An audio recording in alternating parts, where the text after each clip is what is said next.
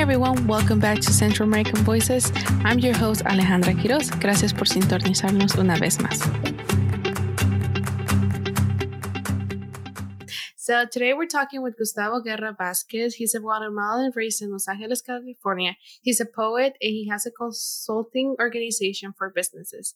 I want to thank Gustavo for being with us today. And I know that he wants to start by sharing one of his poems. So thank you, Gustavo. Thank you, Alejandra. So I usually do this poem where I haven't read before, so it's kind of like an introduction.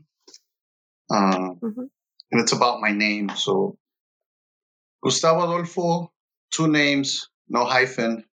Guerra Vasquez, 2 last names, no hyphen.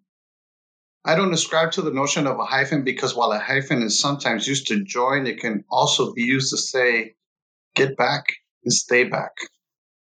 I am a Guatemalan Angelino, no hyphen, because after crossing a hyphen on Mother Earth, this Guatemalan began a process of Californization, Pico Union style. And while resisting becoming another lost soul in Los Angeles, I migrated north once more, but only found the golden gate that wasn't meant for me. Or was it just an entrance to a gilded cage? Still searching for America, I went back to Guatebuena, which back then was Guatepeor, only to find the bloodthirsty dictators running the show. So I went next door looking for salvation to El Salvador, only to find the bloodthirsty compadres also running the show. I have been to the depths of Honduras and the head of the continent,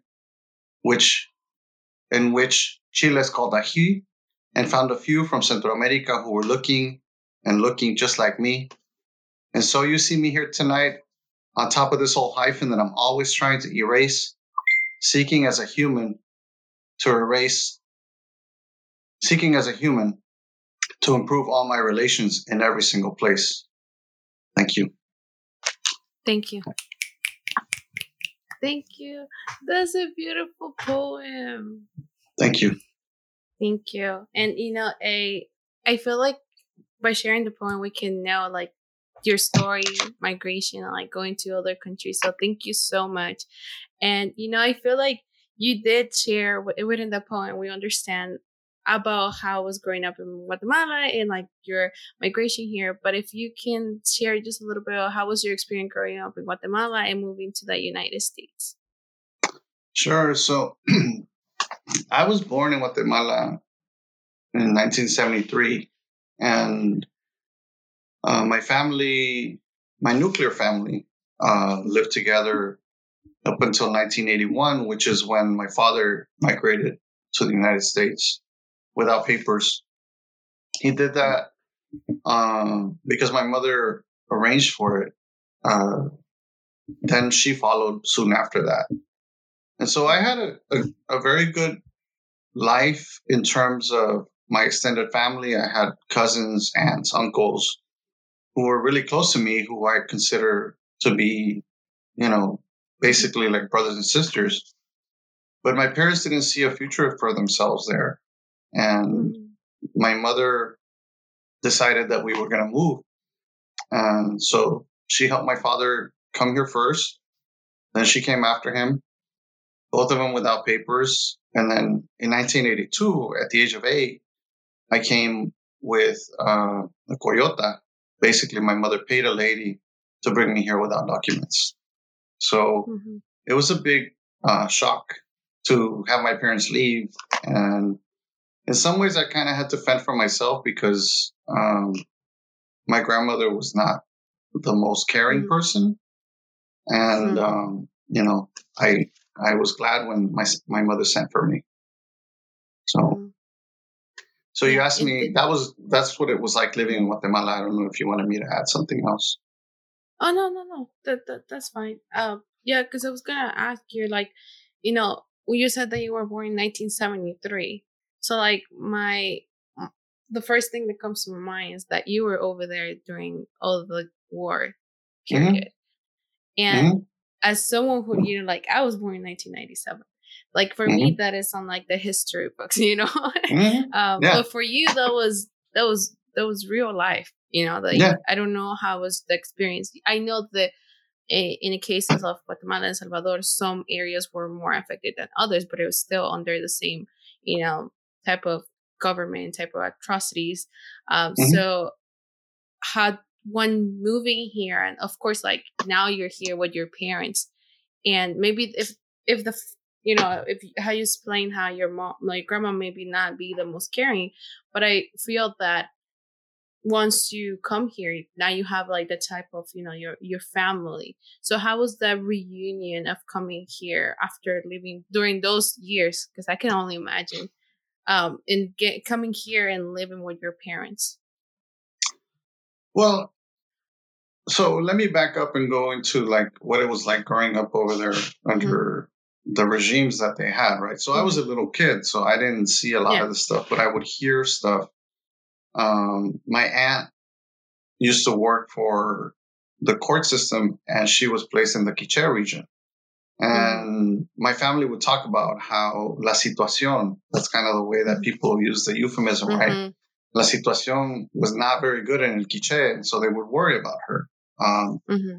and the other, on the other, that's on my father's side. And then on my mother's side of the family, um, I had an uncle who was a union organizer. He was a courier for Mm-hmm. the banks. So I would Mm-hmm. hear my grandmother and my mother talk about el sindicato as if it was a bad thing, like very hush hush, right? Mm-hmm. And my mother, my father, and I came for economic reasons, Mm-hmm. but my uncle soon followed because he was threatened. Literally, people called him and said that they were going to kill him if he didn't stop doing what he was doing. So he Mm-hmm. followed us and came to LA at first. Then he moved to Houston and Mm-hmm. all that. But so the war, I think in Guatemala, for a little kid, right, like me, Mm-hmm. because I was in the capital, it didn't feel as present as it felt Mm-hmm. for the Maya communities that were basically undergoing genocide, right? Mm-hmm. They literally had to leave and flee because they were going to get killed. Mm-hmm. But it was there, on both Mm-hmm. sides of my family. I would hear about it. I didn't know much. I grew up thinking sindicato was a bad word because of the way my mother and my grandmother would say it. Mm-hmm. Um, and it's up until now that I'm talking about, the way that my family Mm-hmm. kind of dealt with the war, right? And then coming to LA, obviously it was a good thing to be reunited with my parents because Mm-hmm. my nuclear family, well, the three of us, my brother Mm-hmm. stayed behind because he was too young. The lady would not bring him Okay. because he was 2 years old. And my mother Mm-hmm. suffered for that. She cried. She would Mm-hmm. cry. And I would tell her, that my grandmother loved him and would take care of him. And it was kind of a benevolent lie because my grandmother was Mm-hmm. abusive. And, I would have to tell my mother that because she would suffer over his not being with us, right? Mm-hmm. So in a way, I was glad to be with my parents again, but at the same time, I missed my cousins. We were pretty much the only family that we had here. So Mm-hmm. that was also very traumatic because all the cousins that were like brothers and sisters to me, all the aunts and uncles, I used to spend Mm-hmm. like weeks at my cousin's house because I was going Mm-hmm. to school near their house. And so in a way, it was a real rupture of my extended family to be with Mm-hmm. my immediate family. And even within my immediate family, we weren't all together. Now, we Yeah. were very fortunate because my mother hustled and managed to get a sponsor. So, we were able to get a green card relatively Mm-hmm. soon after I got here. And my brother and all three of us were reunited. But that family, system with the extended Mm-hmm. family was not there. And, there were obviously great things about being here, but that was one of the Mm-hmm. drawbacks. Yeah, yeah, and I think you touched on a very important point of like, we often talk about immediate family, like mom, dad, brother or sister, and what about like the extended family? And I think that I can relate with you about being so attached to my to cousins. Like my extended family is like I consider more close than extended, Mm-hmm. especially more from my mom's side than my dad's side. From my dad's side is a little bit more complicated just because they're more here in the United States and I haven't grew up with them. But I have a cousin that is like my sister. So I feel like, once, and it's something that happens with migration. And I feel like when we talk about migration and about the family reunion, what about like those extended, like, you said cousins, uncles, tias, tios, and like how you tend to feel like, ¿cómo se llama? Como, like it's something is missing, because now like the only connection that you have close here in the United States is your immediate family, like your mom, your dad, or your brother, your sister. And now you are outside of the world and you're trying to make friends, but those friends are never going to be compared to what it is to have a cousin that has compared closer to a sister or brother. And I think that when we talk about migration, we mostly focus on like the close family. And I mean that, yeah, this is important, and it's nice to have that support. And like you said, your mom suffered, and like at one point you were not all together. Once, your mom managed to have the sponsorship and bring your brother with you, it's like, okay, now we're together. But at the same time, like you don't have that other type of support, what is like your cousin, your uncles, your tias. And so like bringing that connection of like, okay, you're missing that other side of your family while you were being here in the United States. How was your experience as a Central American? Because there's one thing of, like we go as an immigrant, there's one experience, and like as a Central American immigrant, I feel like that's more of what is the experience to live here in the United States. Yeah, so I'm part of that generation that came in the early 80s, right? So a lot of folks were coming because of the war. And I settled I didn't settle, my parents settled in LA. We lived in Koreatown first, in a big apartment building that had Mexicans and Hondureños, Salvadoreños, Puerto Ricanas. And that's really when I became a lot more conscientious of nation, right? I mean, I knew in Guatemala, like, for example, you learn about flags and nationality over there, but it was here in LA when I really learned about like nationalism and nation. And then race, right? I mean, over there, you learn about racism because we learn that stuff when it comes to indigenous and black folks. But literally, I was at a school where, you had Vietnamese refugees, you had Korean refugees, you had Mexican folks, my first best friend was my Argentinian interpreter who was a classmate, right? And then aside from him, there was like the Salvadoran girl that used to interpret for me, even though I was in ESL classes and all that. So I think that was when I really realized, what it means to come from a country, if we want to call it that, right? I remember my mom told me, le tengo un amigo que es de Cuba. I didn't know where the heck Cuba was. His parents were from Cuba, right? And then I have this other poem that talks about nationality and flags and stuff like that. And it was in middle school and high school that I learned about rivalries, some internal rivalries between like Salvadorans and Guatemalans, right? That's also the time when Mara Salvatrucha was starting out. It was barely getting going. And I actually published something about, the folks who were deported back to Central America. But yeah, that was when I learned about what it meant to be a Central American immigrant. And we also obviously came into spaces that had a lot of Mexican folks, right?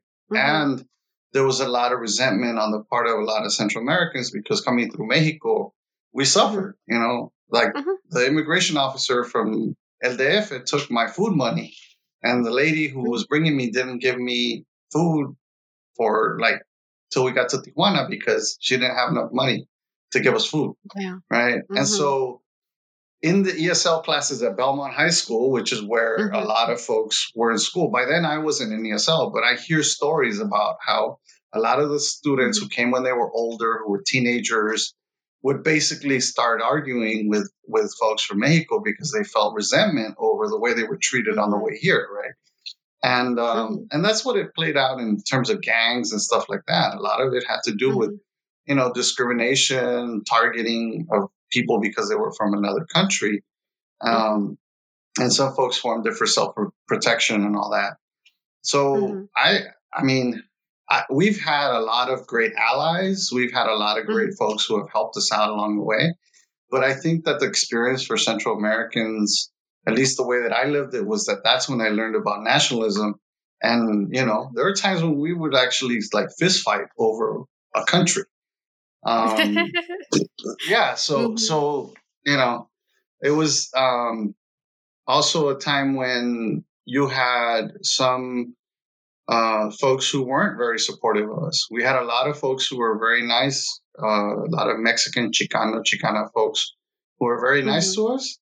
But then you also had some who were not very nice to us. And, that was part of the problem that we saw coming into LA. Yeah. Yeah. And when you said like, once you come here, that's when you realize about nationality. I think I can understand you because like, when I moved here, I was 14. I was 2011. And I knew the quote unquote, like Latino, Latina, but like I have always identified as, Hondureña, right? Like that was my identification. Coming here and having to be under this category of like Latino, and like I never understood why it was so important to every single time I had to put it into like papers and stuff like that. And I thought when I got here that la rivalidad between Centroamericanos and Mexican was because of soccer. And I used to say that so many times. Like, oh, yeah, it's because, because of soccer. I'm a huge soccer fan. So I was like, oh, it's because of soccer. And I used to have an uncle, was like my aunt's, boyfriend. He was Mexican. And la rivalidad between him and I was just because of soccer, not because of nationality. But once you come here and realize how there's more deeper things, like you said, like people actually remember things that they went through in Mexico. Or, for example, like the way people just pick on you just because of your accent or certain words or certain foods. And it's like, okay, this type of like, rivalidad inside a classroom is more complex than what we can think about when we are in high school, because we're like 14, 15 and we just got here. We're trying to learn the language. We're trying to figure it out things in our own, because like there's no someone else gonna tell you, like, okay, you have to go this way, while having this rivalidades, right? And then like and then you're getting to know more nationalities, right? And you get to one point of like, oh, okay, so everybody under this umbrella of being Latino and Latina and Latinx, we are completely different from each other, It's like, yeah, we're under this umbrella, but it's like our experience, like the experience of a South American is so different from Mexican. It's like from the Caribbean is so different from Central America. So when it's like I came here to Wilmington, like I was telling you before recording, and Wilmington is like mostly like, I was like 80% Mexican. Like is that population here is like yeah, it's very like Mexican like side, and that was something that I was so completely new to me, like because of course I have seen Mexican culture and I lost, all the things that they portray in like the media, but nothing of like coming into real contact and how different like the language, the way of, of course experiences, but I think the main one for me was the language, because it's like, oh yeah, it's a Spanish, but it's like at one point it's not Spanish, like it's Spanish from certain countries that does not translate the same way. And for example, like I'm very open of like me coming to a classroom and I was with my friend saying, oh, maje, to another Central American. And I didn't know that for other people, that was something bad, and there's words that I did, like they will say to me. And that for me, I thought it was bad, but I had to understand what their translation in their language was, So it's like, this whole little thing of like, oh, like kind of like going back and forth, back and forth. It's like, okay, this word does not mean that, if someone calls you away, it's not an animal, it's actually like saying like, hey, dude, so it was like a completely, and I'm sure you had those instances. Like for me, like the most instance that I had was with languages. Yeah. I mean, I think as a poet and as a student of literature, I paid a lot of attention to language. And, I mean, for me, we were assimilating. So a lot of the whole situation for us was about learning English and speaking as much English as possible, right? But then I took Spanish to Spanish speakers with a whole array of students from different countries. And I had a really great teacher at Belmont High School who happened to not be Latina. And that's a whole other story. But I think, when I got to UC Santa Cruz and I did my undergrad is when we really started to explore language and the importance of language. And, it's funny because if you say babosadas to a Mexican person, that's like the lowest, right? Like you're insulting them. Like, I might say like, déjate babosadas. And it's like, for me, it's like, stop messing around. Like, don't, stop it. Yeah. And for them, it was like, oh my God, that's like the hardest thing to swallow. And they're like, or if I say to somebody, oh, está lleno de babosadas, and they're like, and it even happens among us. I mean, I actually have learned some Salvadoranisms, and when I say them to people in Guate, they're like, oh, no digas eso, esa es mala palabra, or something like that. So yeah, I totally agree with what you're saying in terms of the language. In 1999 or something like that, I was at a conference, and we managed to go from Arizona. It was the first Central American Culture and Literature Conference in the United States that we know of. And it was a group of us. I rented a car and we went to the Grand Canyon. So the funny thing about it was that in that car was myself, a graduate student who was Salvadoreña, who's, who had grown up in El Salvador, South American graduate student.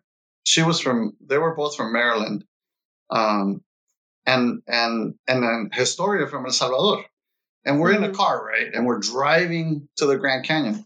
So that was like my moment. And I said to Carlos is the historian. So I'm like, Carlos Cañas Dinarte, that's his full name.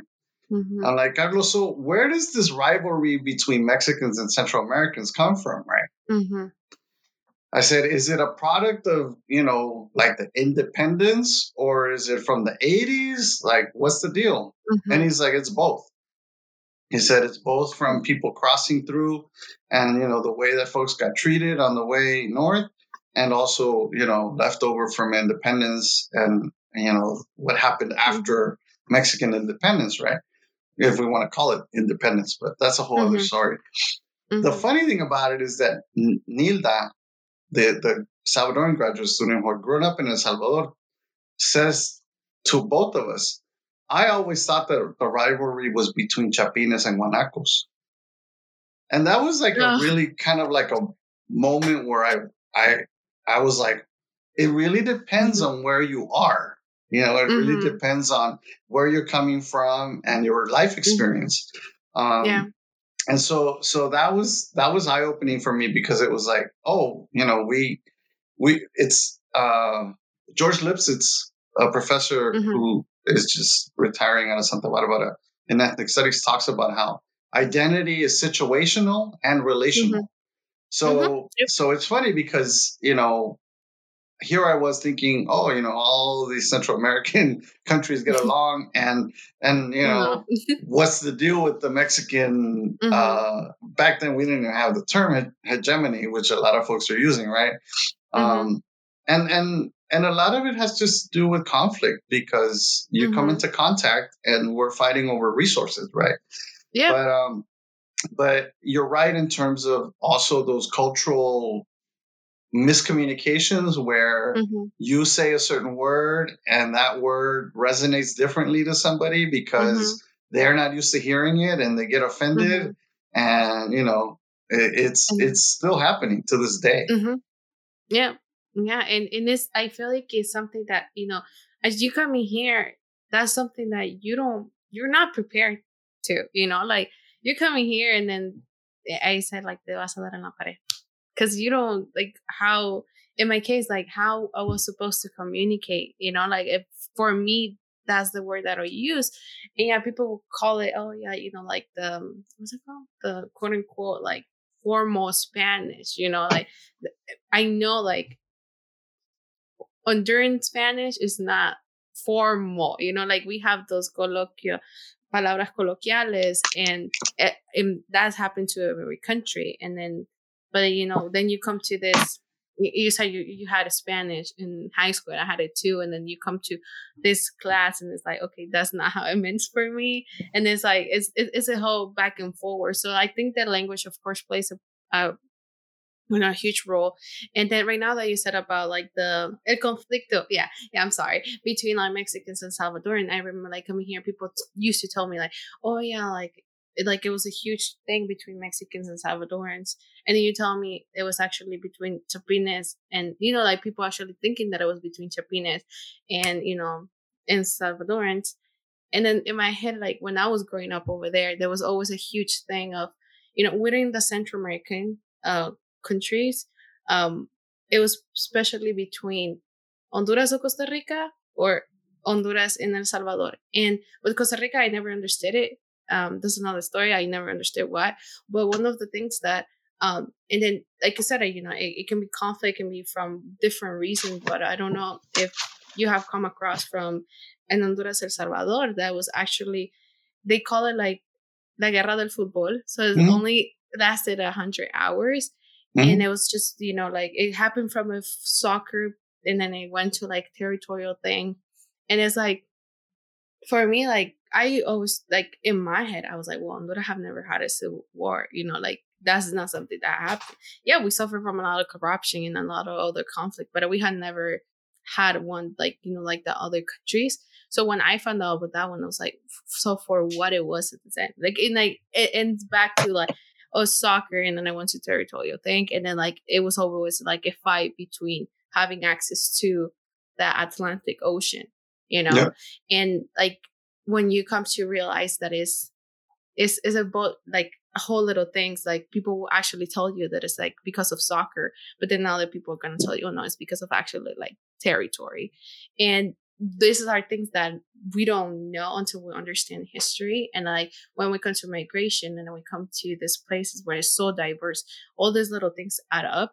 And it's not that we have like a huge, like fight over like who's better or no. It's because at one point, when as a Central American, you come to the spaces where the majority of Latinx identity is centered on the Mexican culture, and that's amazing, offer representation within that same umbrella. We don't try, because that does not represent half, like most of us that identify as Central America. We want to have what's it called, the same representation. And I feel like that's when people who think that Latinx is like its whole just one group is where it gets misunderstood. Yeah, I mean, I think, poetry, art, culture, and a lot of the cultural work that we do is about genuinely being seen and being heard, right? And I mean, we were doing this when I went to college almost 30 years ago, where it was like, people would tell us, you can be Chicano or you can be Chicana if you want to be. And we were like, no, we appreciate it. We have a lot of respect for the work you've done, but we don't identify that way. That wasn't our experience. It was a totally different experience. And I think one of the things that I've talked about in conferences has to do with how, so the civil rights movement basically had what, once again, quoting George Lipsitz, refers to as ethnogenesis. So you had the Black Power movement, you had the American Indian movement, you had the Asian American movement, which created this pan-ethnic label around like Asian American or Asian American Pacific Islander. But Central Americans weren't here in such big numbers in the 60s, right? So we didn't go through our own kind of like movement of Okay. creating an identity. Like Chicano, Chicana came out of the 60s when Mexican Americans decided they want to reclaim that, right? So there's that in terms of like our experiences. And now it's been about like, how do we create spaces so that people see us within this whole umbrella term of Latinidad, which means different things in different spaces, right? So for example, in LA, which has a heavy Mexican and Chicano population and influence, it's very different. If you go to San Francisco, which is also, has had a history, they had a lot more Nicaraguenses from a long time ago, right? And then if you go to Houston, despite the fact that it's in the Southwest and it's Tejas, their identity, if we want to call it Latinx or Latino, Latina, is different than our identity here. And when you go to Chicago, when you go to New York, you're going to have a lot more of the Boricua Caribbean experience. So a lot of times our identity ends up being worked out in relation to them, right? It's like, what does it mean to be Central American in LA? My former, my friend who passed away, unfortunately, Horacio Roque Ramirez, who was a professor in Santa Barbara, used to talk about how, you come to Mexican LA. You don't come to LA, you come to Mexican LA, and you have to negotiate that, right? And I think that's what you're describing. And I've always been really curious to see what the difference is. Like if you say the word tamal here, the first thing that a lot of people will associate is Mexican tamales, right? But if you say tamal in Washington, D.C., the first thing they might associate is tamales salvadoreños, because the majority of the Latinos over there are Salvadoran. And so it's fascinating to me to see how we navigate that, because ultimately, for me, it's also looking at, well, how do we build political power, both for our communities as Central Americans and within bigger groups. That's I think the reason why you have pan-ethnic labels, and they're not perfect, but it's like a search for representation to really feel seen and heard. And then how does that translate into actually having influence and power within a country that really doesn't know how to deal with us? Yeah. And I think that you're completely right on it, because it's like, we have all this labels, but they're not completely perfect. And it's true why you said, like, about the different identities within, like, we talk about, here in the United States, within the cities that have like percentage of, Latinos, and how based on those percentages, depending of the nationality, what their culture there is different. Like it has been, I think, a couple of guests that I had in this podcast, and then they have told me about the experience of Washington, D.C. That's something I didn't know that. I didn't know there was a huge population of like Central Americans over there. I have been to Miami, so I know like there's a lot of like, mixer over there from the Caribbean, from like Central Americans and like other South Americans.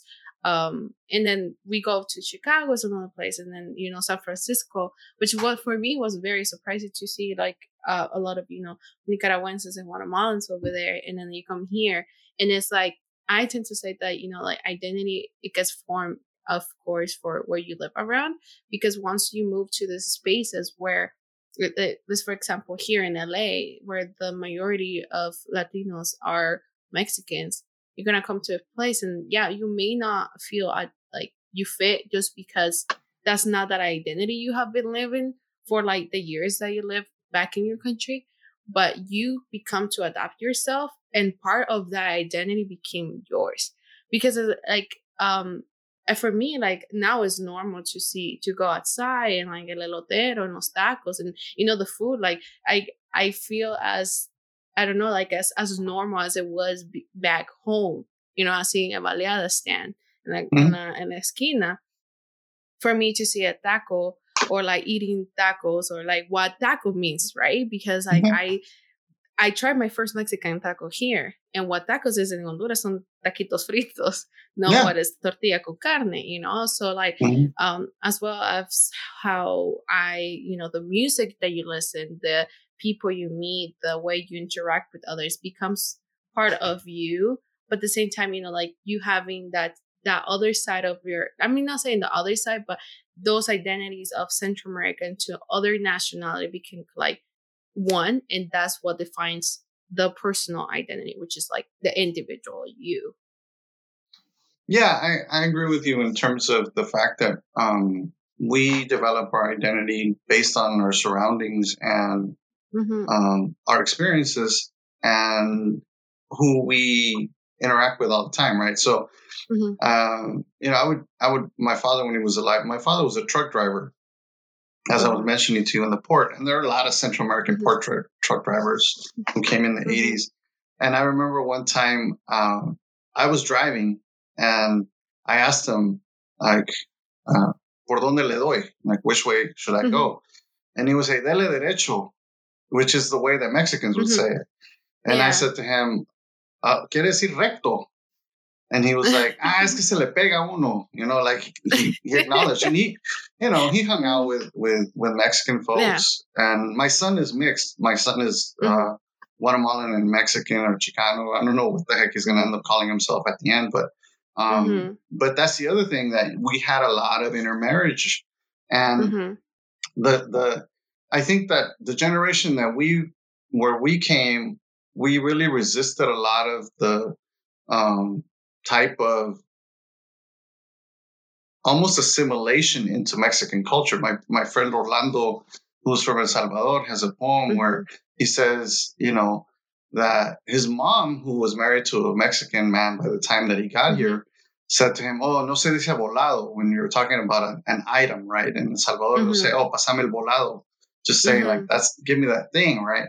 And so in his poem, he talks about, like, "Oh, no se dice volado, se dice cosa." Like how you're kind of learning the way that people speak. But I actually have another poem that talks about how I've also influenced people. It's not one way. So you'll have people saying puchica who are not Guatemalan because they've hung out with me, right? And so to me, it's really interesting and dynamic to see how we're creating these human connections that are actually creating bonds between communities. And I think that ultimately that's kind of how we can start to deal with these conflicts and really look at how we can still maintain our individual and community differences, but at the same time, look at how we can build some bridges towards, improving our communities.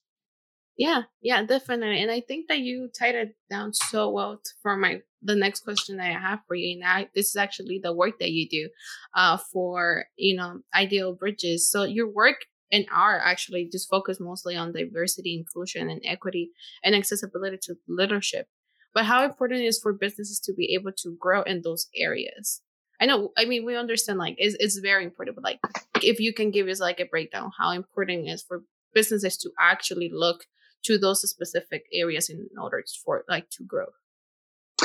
So it's really interesting because, I've been doing, I have a master's in comparative ethnic studies from UC Berkeley, and I got into doing this kind of work through the government, the county government in LA. And I've been working with organizations and schools to build up diversity and inclusion, right? This has been going on for over 15 years. And now, after Black Lives Matter, everybody's talking about diversity and inclusion, right? After all these people came out and said, what you all are doing as individuals and as organizations is not right. Literally Black people are getting killed because of the color of their skin. So I'm glad that we have that now. I'm really glad that, and I wish that George Floyd and all these other people didn't have to die for that to happen. But, that we are there now. And a lot of times when we hear people talk about diversity, equity, and inclusion, they talk about it in terms of like the business case. And actually, when you have diverse groups and teams, you tend to have better solutions. When you have diverse teams and organizations, you tend to have better sales, right? If you want to look at it from a capitalistic model of like you make more money if you have diverse teams and sell to a diverse audience. But there's also like the question of justice, right? And going back to the whole notion of representation, feeling seen, feeling heard. And I think that that's what's really also important because that's, in my opinion, what's happening in terms of the folks who are out there on the streets who are fighting and not physically fighting, but struggling for recognition, for people not to get killed, for looking the way they do, or for loving whomever they love, right? I think that that's where it's beneficial for every part of our world to have a focus on inclusion and diversity. I think that, people talk about diversity, and I happen to think that it's a positive thing, but it's not enough. It's not enough to just have diversity. We have to feel included in order for us to participate fully in whatever organizations we're from, whatever communities we're in, whether it be our job or it be our school or somewhere else.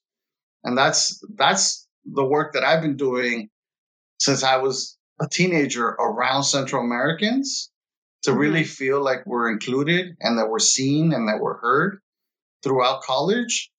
And now, I do that with organizations, both internally and externally, not only about Central Americans, but I do think that it's important for people to understand Central American experiences. I think that our experiences are diverse in and of themselves. Oh, yeah. Our isthmus is diverse, Black Central Americans are going to have a different experience than, Ladino, what we call Ladino in Guatemala, or Mestizo, or whatever you want to call it, right? So, yeah, I think that there's plenty of work to be done both within our communities and outside of our communities to improve our conditions, to improve, the conditions of the poor and those of us who have been marginalized. Yeah, and I totally agree with you. And I think that is very important. I mean, like I said, if you see it from a point of capitalism and seeing like from a business for sales and all that, I feel like inclusion and diversity is a huge thing. For me, when it comes to inclusion and diversity, like I truly think like, of course, that's the way we should push for future generation. Yeah, like you said, people shouldn't be dying for us to have that. Like we shouldn't be even having that question, right? Of people dying for communities to have inclusion, diversity within a workspace or media or any type of actually representation. But for me, I feel like you said it's true that we're moving towards that thing, but sometimes I personally feel that from some companies, and I'm not saying all of them, because I do know that some companies are actually doing it for actually putting representation, inclusion towards justice, but some of them are just an image, and when you're using a community and others as just an image, but not your actual work for other community, that's when I'm like, like that's not the type of representation and inclusion we're actually asking. Yeah, and some people call it performative, that it's a performance. And yeah, I think it's true that you have a lot of organizations, companies that are jumping on the bandwagon because they want to look good and they don't want to lose customers, right? Yeah. I mean, ultimately, let's look at, for example, if you have a company that is all about diversity in the United States, but ends up exploiting kids in the third world, the so-called third world, to make their stuff, then are we really talking about equity, or is it just performative, right? And I think that that's one of the big differences that we have. There are also people who are talking about what is referred to as JEDI, JEDI, which is justice, equity, diversity, and inclusion. And for me, I ended up creating the acronym IDEAL because I think that that's what we work towards, right? We're working towards an ideal. We're working towards something that we want to see happen. Maybe Mm-hmm. not in our lifetime, but somewhere down the line, Mm-hmm. and we continue to work towards it, right? But I totally agree with you that it's really important to do the research and to not get, swept up by a company's performative diversity stuff. I think that the other day I saw a meme or something, a post that said, why did you decide to do your logo in a rainbow flag, right? Referring to the LGBTQ community, LGBTQ plus, and underneath it said money, and that is a really interesting critique of diversity for performance. Diversity just to look good, to keep your customers, to keep your sales up. I happen to think that kind of work is not really helping communities out. It's just pivoting to try to stay with the trends. And for those of us who've been doing this work for decades now, the important thing is about seeing communities thrive and seeing communities really feel seen, really feel heard, and really improving what the community conditions are. Yeah, and it's so true. And it's sad sometimes when you see companies and people do it for that, because it's like, okay, like people have the struggle. I mean, each community has their own struggles and they're different. And of course, even like you said, even us within the Latinx community, it's like the Central Americans one experience, the South Americans another experience, the Afro Latina one experience, the Indigenous, like I one experience. Because I mean, I cannot just put, like, for example, in my case, like as a mestiza from the same experience as someone who's indigenous, like the whole struggle is completely different. And when it's put on the distance of like I'm helping others, it's like in it to social media. I think that's the fact more. I think it's social media more about the work that they do, of how it's portrayed as we're doing the work, rather than I'm just putting it for you to see them. I care, but I actually don't care. And it's true what you said about those especially companies. And it's very important, I think, to figure out, like, to actually focus. For example, and I'm just gonna give you an example. It's like the community for like at one point it's very hard, to be honest. It's very hard to have be putting el dedo companies or other businesses for it. But it's, for example, let's say for bananas, like, and this is something I had told, like my family, I think I have, oh my God, like over 5 years of not eating Chiquita Banana or Del Monte. And I know people might think that is crazy, but for me, it's like, I know the damages that has caused in my country, in Central America. And yeah, when you see it from a capitalistic point, it's like, well, it's giving them work in the region. But on my head, I'm like, but what type of work? Because at one point they're being exploited and they're being, like, put all these chemicals that they have to use for the bananas, and the men I have to, no pueden producir, later have kids or things like that. So for me, it's like I cannot support a company like that. The same time goes with coffee. Like, a lot of us who consume a lot of coffee don't look at it as that there's a lot of child labor, I think, in Central America when it comes to that. And I'm 100%, I think, also in Colombia, which is, where most of the coffee gets imported here to the United States. So having those research of what is, like, hashtag organic, or what is, like, if it's into that CAFTA or like NAFTA or all that thing, I think it's a matter of us doing the research. Because if we want to, if we want to push, like I said, we might not see in our lifetime whatever work we do.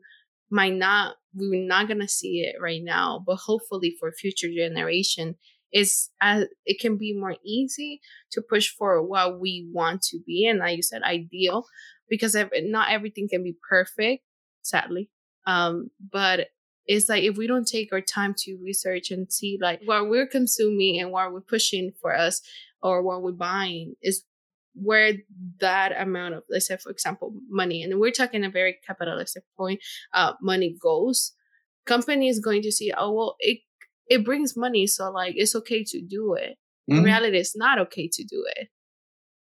Yeah. Well, boycotts have been used for a long time in order to bring attention and try to get companies to change their behavior, their values, and some of the ways that they work with people. And I admire a lot of the work that I know Susan Garcia is doing some work around Chiquita. Yeah. Suyapa Portillo just came out with a book recently about the resistance in Honduras, and she's done a lot of work around the bananeras, right, which have a long history in Central America and other places.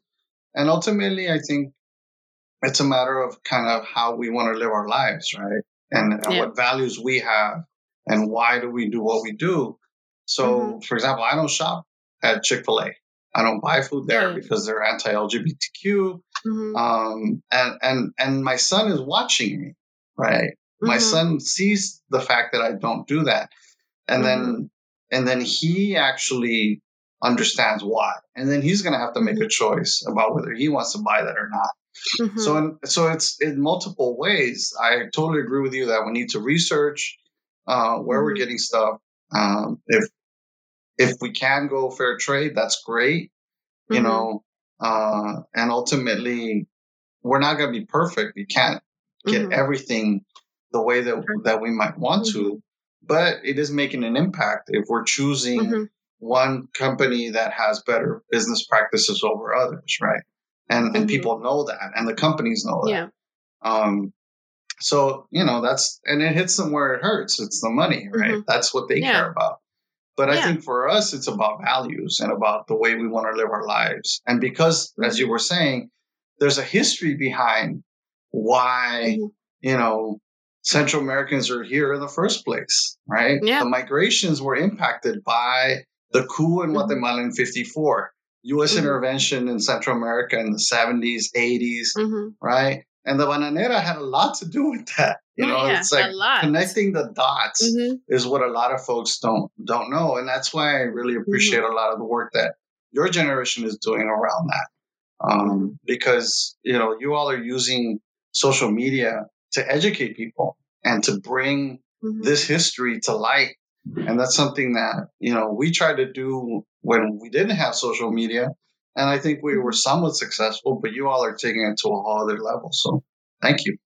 No, thank you. And I think that work like you and other people have done throughout decades, you said maybe it wasn't social media there.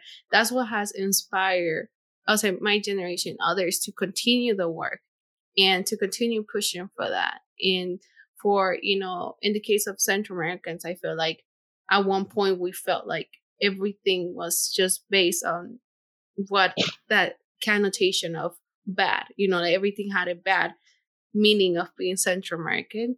And we just wanted to shift it and see like, well, yeah, we have those issues, but we want to educate you why, and why is this resistant, and why we doing this type of work, and why it's important for you to understand this, why we're taking this type of decision into our life. Because if it didn't affect me personally, it affected my parents or my grandparents or my tatarabuelos, like, and everything is going to come into a change. And sadly, like you said, it's a lot of interventions, a lot of, like if we talk, like about La Bananeras and the fruit company, it's a lot of issues that when it comes in Guatemala, and of course in the whole Central America. But I think that the work that the fruit company did in Guatemala, I feel like until this day, you cannot, what's it called?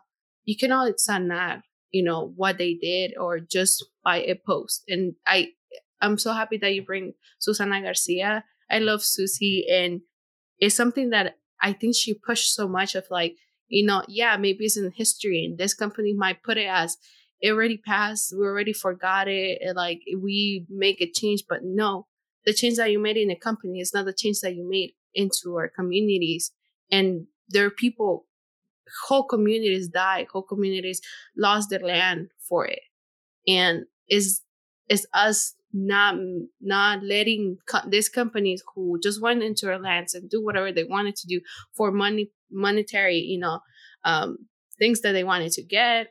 It's for us to say, like, we don't want you to forget that we are the sons and daughters of those who struggled back in the day, and we don't want you to forget what you did.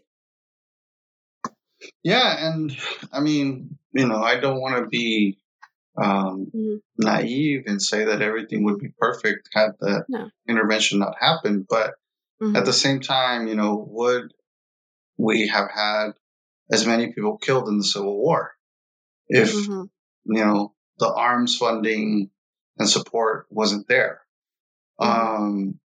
If, Ottomans wouldn't have been overthrown because the United States had, one of the Dulles brothers as one of the high cabinet members, and then his other brother was a board member in Chiquita Banana, United Fruit Company, right? I wonder, and I know that a lot of folks came here directly because of the war. A lot of people came because they were literally fleeing for their lives. But I wonder, and the privilege that I have as a Latino who, was poor in Guatemala. We didn't have a lot. We didn't have any land or anything. But I wonder what would it have been like if my parents would have had a good job and not had to have moved, right? What would have happened in terms of my family system, my cousins and aunts? I'll share something with you that's very personal, but my father was an alcoholic. And he had stopped drinking before he came to the United States. He had already stopped drinking for months. It had been a long time. And then he came to the U.S. and he was drinking when my mother got here a few months after he came. And, he was chased by immigration. He had to hide inside a trash can. He was separated from his family. I mean, despite the fact that he, was an alcoholic, I knew that my father loved me. He may not have known how to love me, but he loved me. And I think that, the trauma of leaving your kids behind and everything that he went through contributed to him drinking again. So on the personal level, I wonder, what if my dad would have had a good job and we would have been able to live in Guatemala so we didn't need to migrate? What would have happened, right? And we'll never know. But, for people who have had to leave their country, there's always that question, right? I'm always looking at my cousins' lives, my cousins who are the same age, and I think about, like, what my life had been like theirs, some of them have been successful and some of them haven't, right? And it really does pique my curiosity to think about, well, what would have happened if I wouldn't have come here?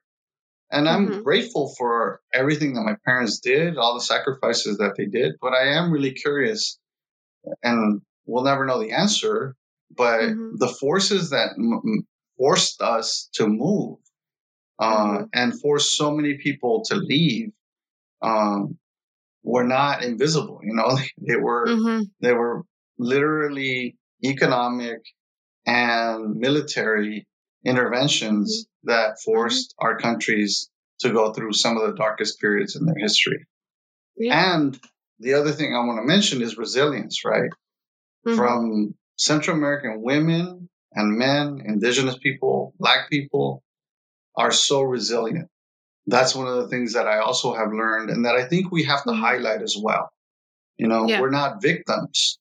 We're not, we may have been targeted. We may have been obviously hurt and not had the best situation, but we have contributed a lot to this country, to the local communities, to the United States, to our communities back home, because we're helping to prop up entire, economies over there. And that's one of the things that I think is really important for us, is to remember the resilience that people have shown, whether we had a civil war or not. Like Honduras had its own issues in terms of military occupation because the United States was basically using it as a base. you know. Well, yeah, and it still is. Yeah, So this yeah. day. Yeah, and it's true, and I'm very like to remember that. I think is good for us because so like you said, sometimes we just focus of like, oh, we went through this and this and that, but like how we come up from those instances is like what we need to highlight.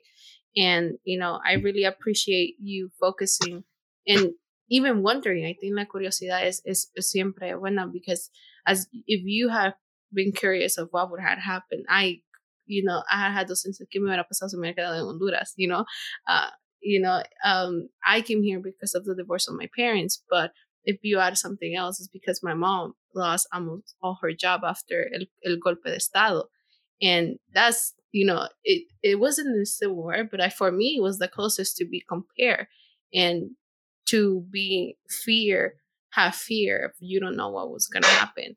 So yeah, I'm just very thankful for your conversation and to hear your experience of migration, and always tying it to how diverse, identity, and inclusive, and how the struggles in this case of Central America have brought us to come to here for you to start the job that you do, and the work that you do, to push for diversity, to push for inclusion, and for seeing others generation, like the generation now are taking it to like to social media and be like, okay, we're going to continue the same work that you and the scholars have been doing through years, but now we're just going to make it more in the social media era, just because I feel like that's personally me. That's where I learned the most. I learned for so many people that share their stories and share their point of views on social media. And I think that social media have brought a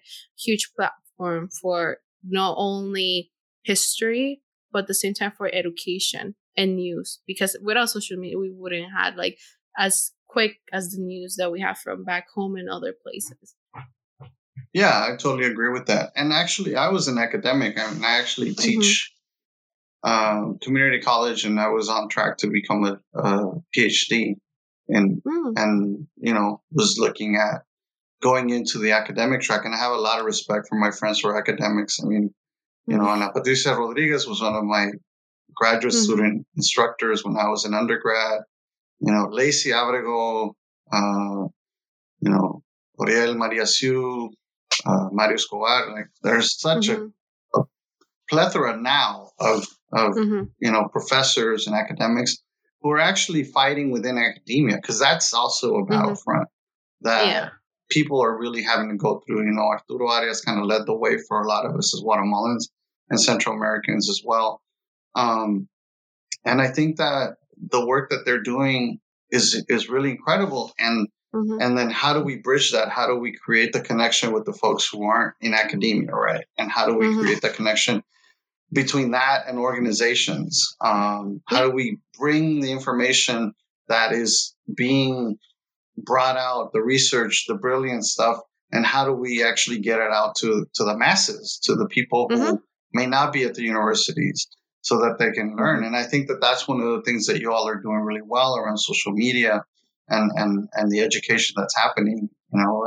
It's fascinating for me to see TikTok videos about like mental health or imperialism or all these things that we used to go to college for and take classes about, right? And it's like you're taking like a little mini course.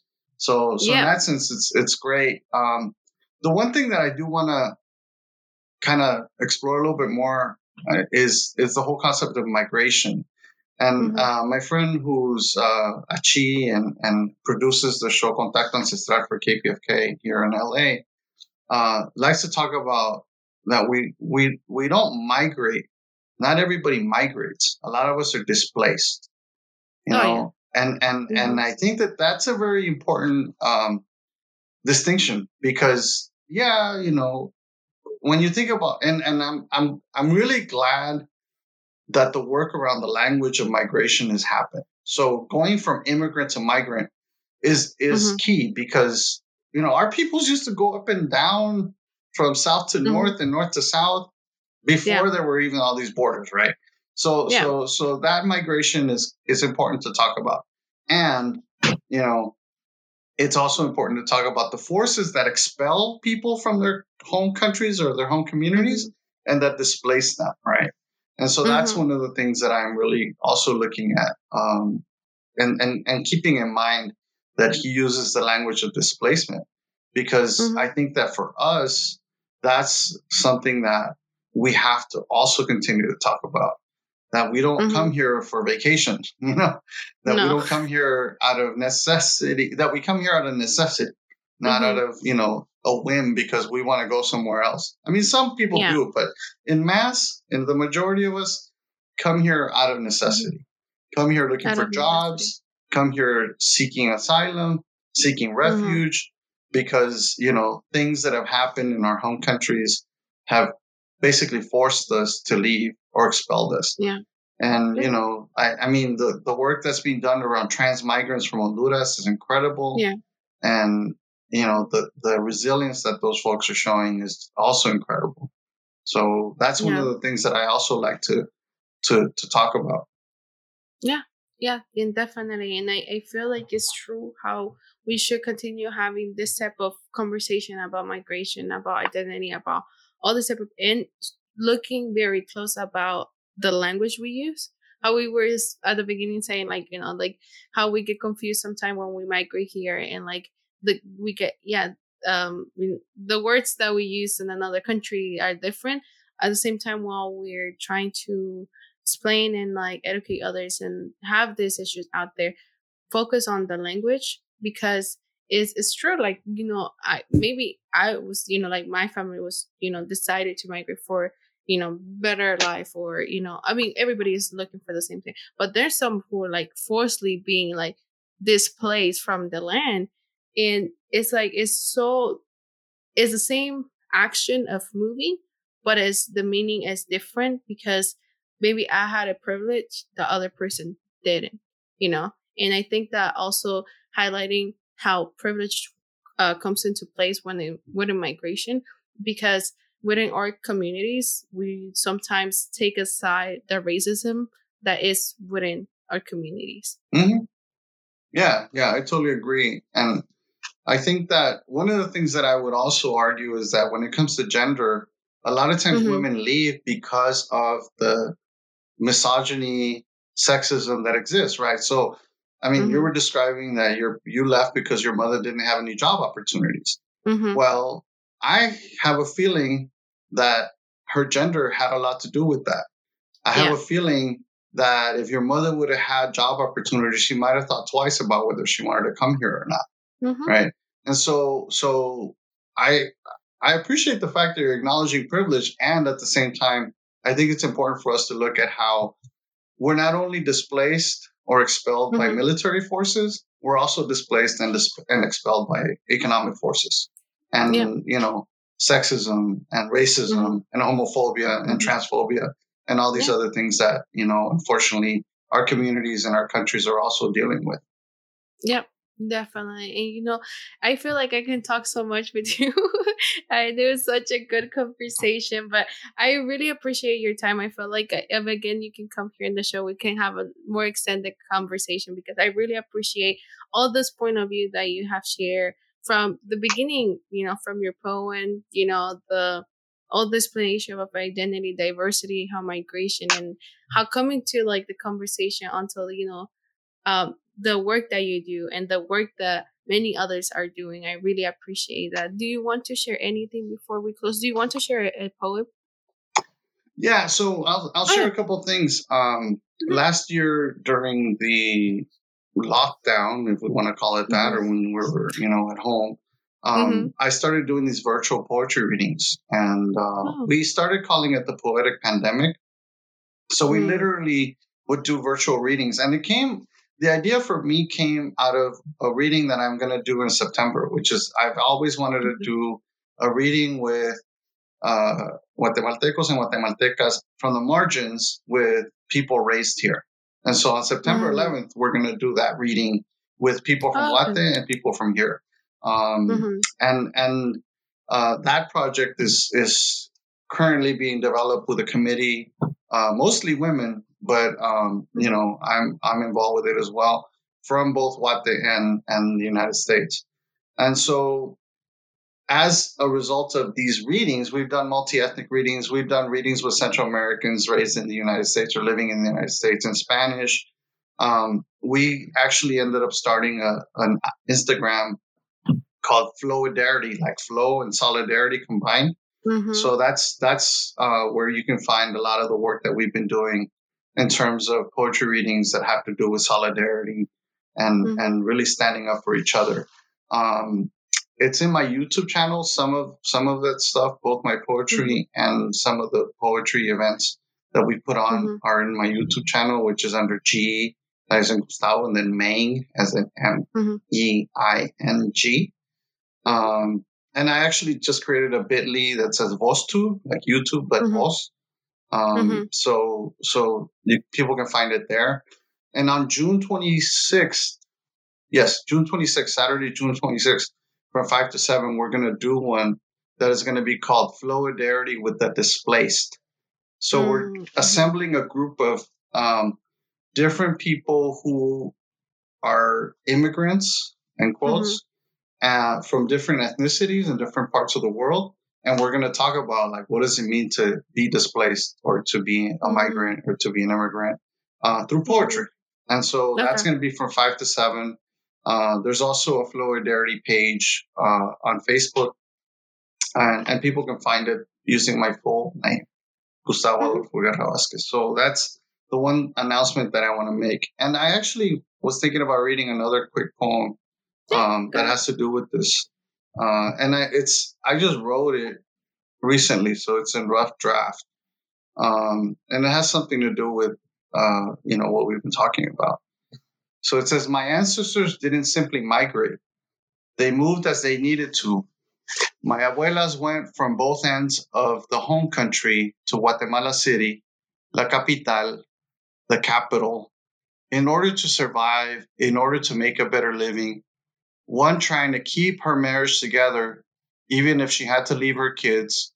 The other one running from an abusive husband to become a sirvienta, work her chubby fingers to the bone in order to buy some land.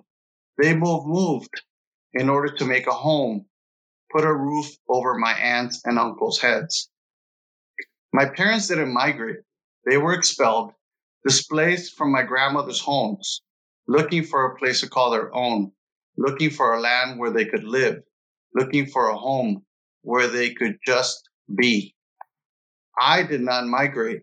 I was brought to the U.S., unceded Tongva territory, to be more specific, sent for by my mother via a coyota who specialized in bringing kids from Central America during our own 1982 mini caravans. It's not that I'm ungrateful. I just want to clarify that I was brought at 8 years old, and even though my maternal grandmother asked me not to leave, her past behavior told me that what she really wanted was the dollars that my mother sent to take care of me, because hurt people hurt people. However, healing people is what we should try to be. And that's where I left it. I haven't finished it yet. Yeah, but it's really nice. Thank you again for sharing. And if you can send me actually the links, I'll put them down below.